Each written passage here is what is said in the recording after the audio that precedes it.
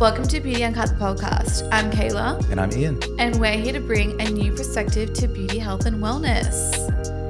Welcome back to another episode of Breast Basics. Today's episode is your favorite episode. Well, it will be your favorite episode.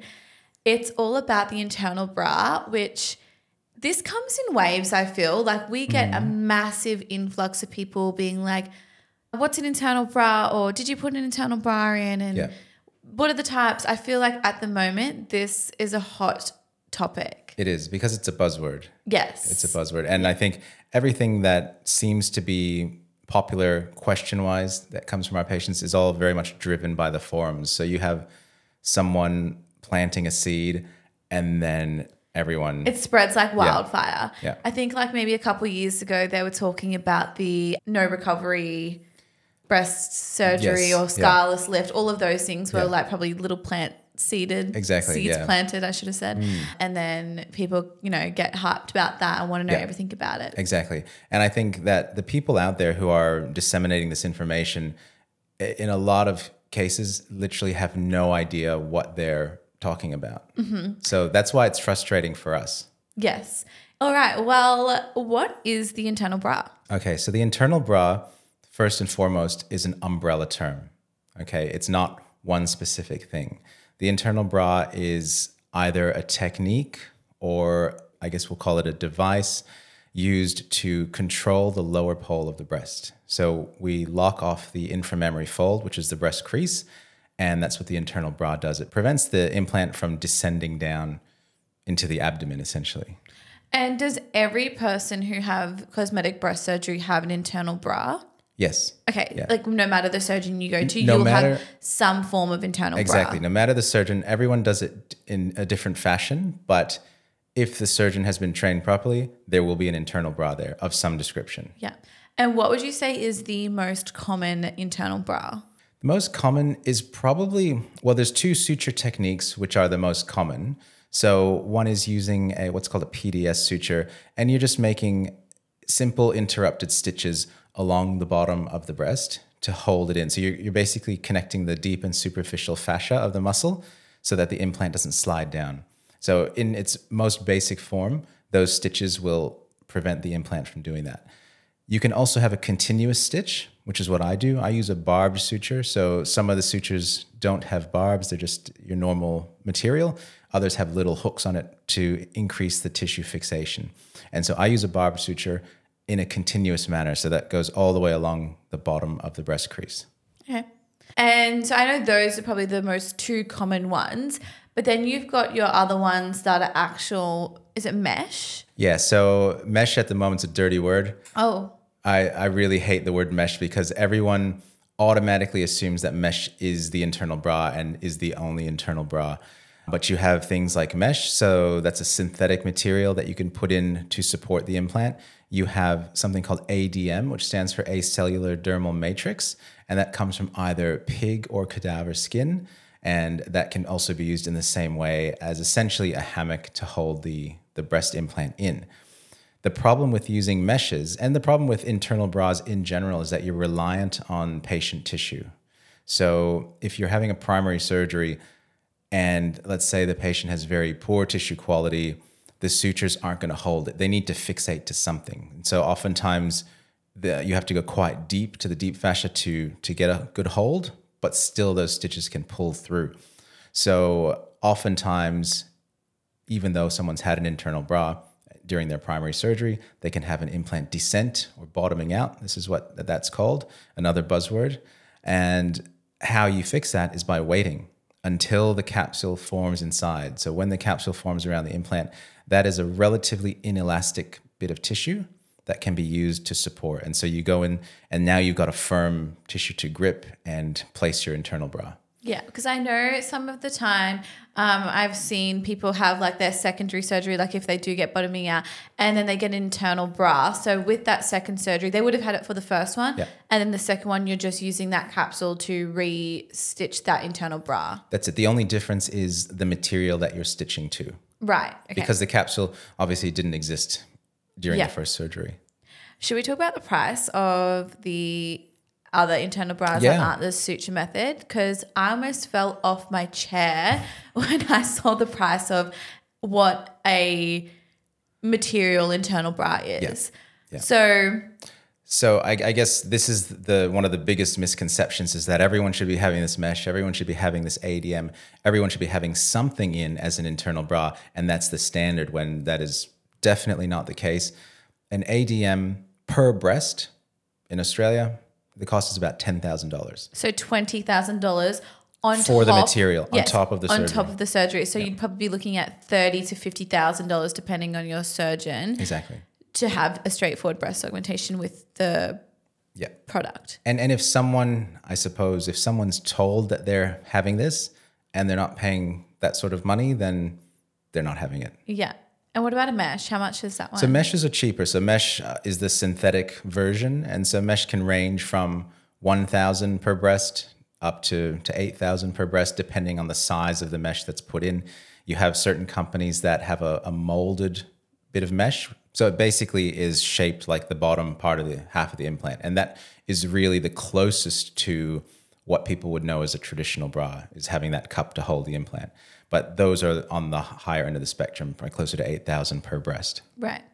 And are there any risks, or is there a reason why, besides price point, surgeons don't use the what do you call it, the materials and the cadaver skin and things like that? Yeah, absolutely. So with the synthetic meshes, you're getting a lot of tissue ingrowth. So if you have someone with very thin skin to begin with, you're going to get either very severe rippling from this, or you're going to actually get even further thinning of their overlying tissue. You're going to be able to feel that mesh. It doesn't feel like natural breast tissue at all. It doesn't even feel like an implant. It feels like a hard bit of plastic. Oh, okay. Like not even an implant type of silicone edge. It's like hard plastic. Okay. Those are the synthetic meshes. The ADMs are a bit softer and more pliable because they do come from tissue. And they're the more expensive ones, but they don't cause as much tissue ingrowth or rippling issues.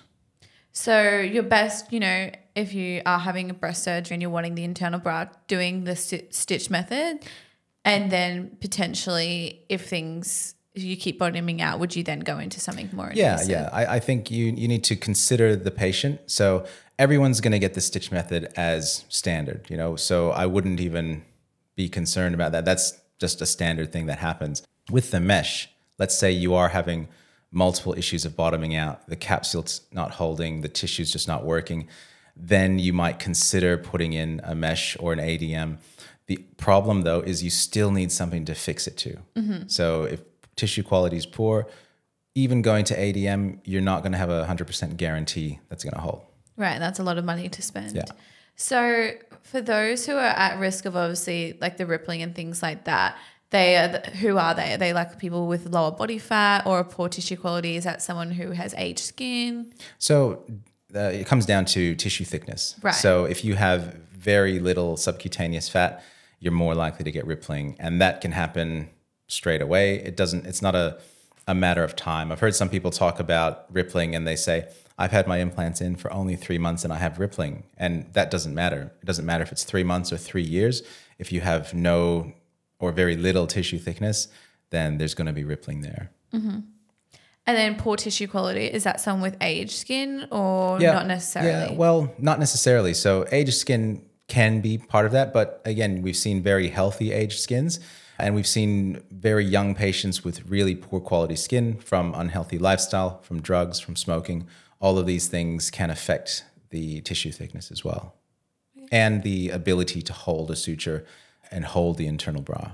So obviously working in the industry, I feel like I hear the internal bra all the time. And the most frequently asked questions would be, can I have an internal bra without having breast implants? Would you do it in combination with a mastopexy, or there's just no reason? No, I absolutely would. Oh, okay. Yeah. So mastopexy patients, any breast surgery that I do, the internal bra gets used. And as I said, because remember, we have to think about the function of that. It's locking off that inframammary fold to prevent anything from sliding down below that crease. And that could be an implant, that could be natural breast tissue and a mastopexy. So the reason I use it is to hold that tissue up. Right. So if you didn't do an internal bra with a mastopexy, would things start to go back down? Yeah. And we've seen that before where someone's had a mastopexy and either the internal bra's lost fixation or it hasn't been done, because I think even amongst surgeons, maybe there's a misconception that it doesn't have to be done without an implant, but the breast tissue then descends below the incision and you have what looks like bottoming out, but it's natural breast tissue. Right. Another one was, can you get like breast implant illness from having that foreign object if you're using like that mesh or if you're using the cadaver skin or pig skin? Because we haven't really delved into breast implant illness, and maybe it's another topic for another day. I think it's its own topic. It's its own topic, but can you get like a BII because it's a foreign object and your body can reject it? Well, you have to think about what's actually going in. So with the synthetic mesh, that you're going to get a tissue reaction and inflammation, and that's how it then integrates. With the ADM, acellular, so that's in the title, there's no cells in it to react to, but you can still get that inflammatory reaction. So depending on the cause of, I guess, whatever you want to call BII, then yes, you can react to those things in whatever way your body's going to. And if that presents as a BII picture, then that's what it is. Right. And my last one was that, does it increase the risk of infection? Well, any foreign object in the body will, including breast implants. Mm-hmm. So I suppose at the time of surgery, it depends on how the mesh is handled. At the moment, with cosmetic breast augmentation, I think everyone's gotten to the point where they can handle a breast implant in an aseptic manner. But when it comes to dealing with meshes, it's a little bit harder because it's not one solid thing. You've got a flexible piece of material that you're trying to suture in. So certainly you have to be a bit more careful at the time of surgery. But the short answer is yes, it is a higher risk of infection. Right.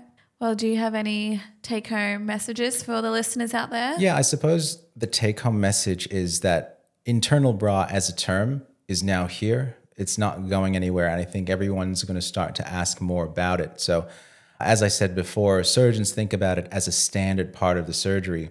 You know, we don't often describe every single component of what we do. We don't describe what sort of sutures we use, the specific variety, but now we're having to do that with these sorts of questions. So I think if in the consultation, if that doesn't come up specifically, feel free to ask, how do you do your internal bra? What is the method? You can ask if you're going to get mesh. The answer will probably be no, but don't automatically assume that the internal bra is one specific thing. It varies surgeon to surgeon, and more often than not is going to be some type of suture method. Wait, before we leave off, I have one quick question. Can a patient come in requesting to have the mesh or the cadaver bra as opposed to the internal stitch method? Sure, a patient can request that, but it's going to be up to the surgeon to decide whether that's in their best interest. And there might be more risks associated with using an ADM or a mesh. In addition to cost, there might be other risks involved as well. Perfect. Thanks for listening to today's episode on internal bras. If you have any questions, feel free to send us a message and we'll see you in our next episode. Bye.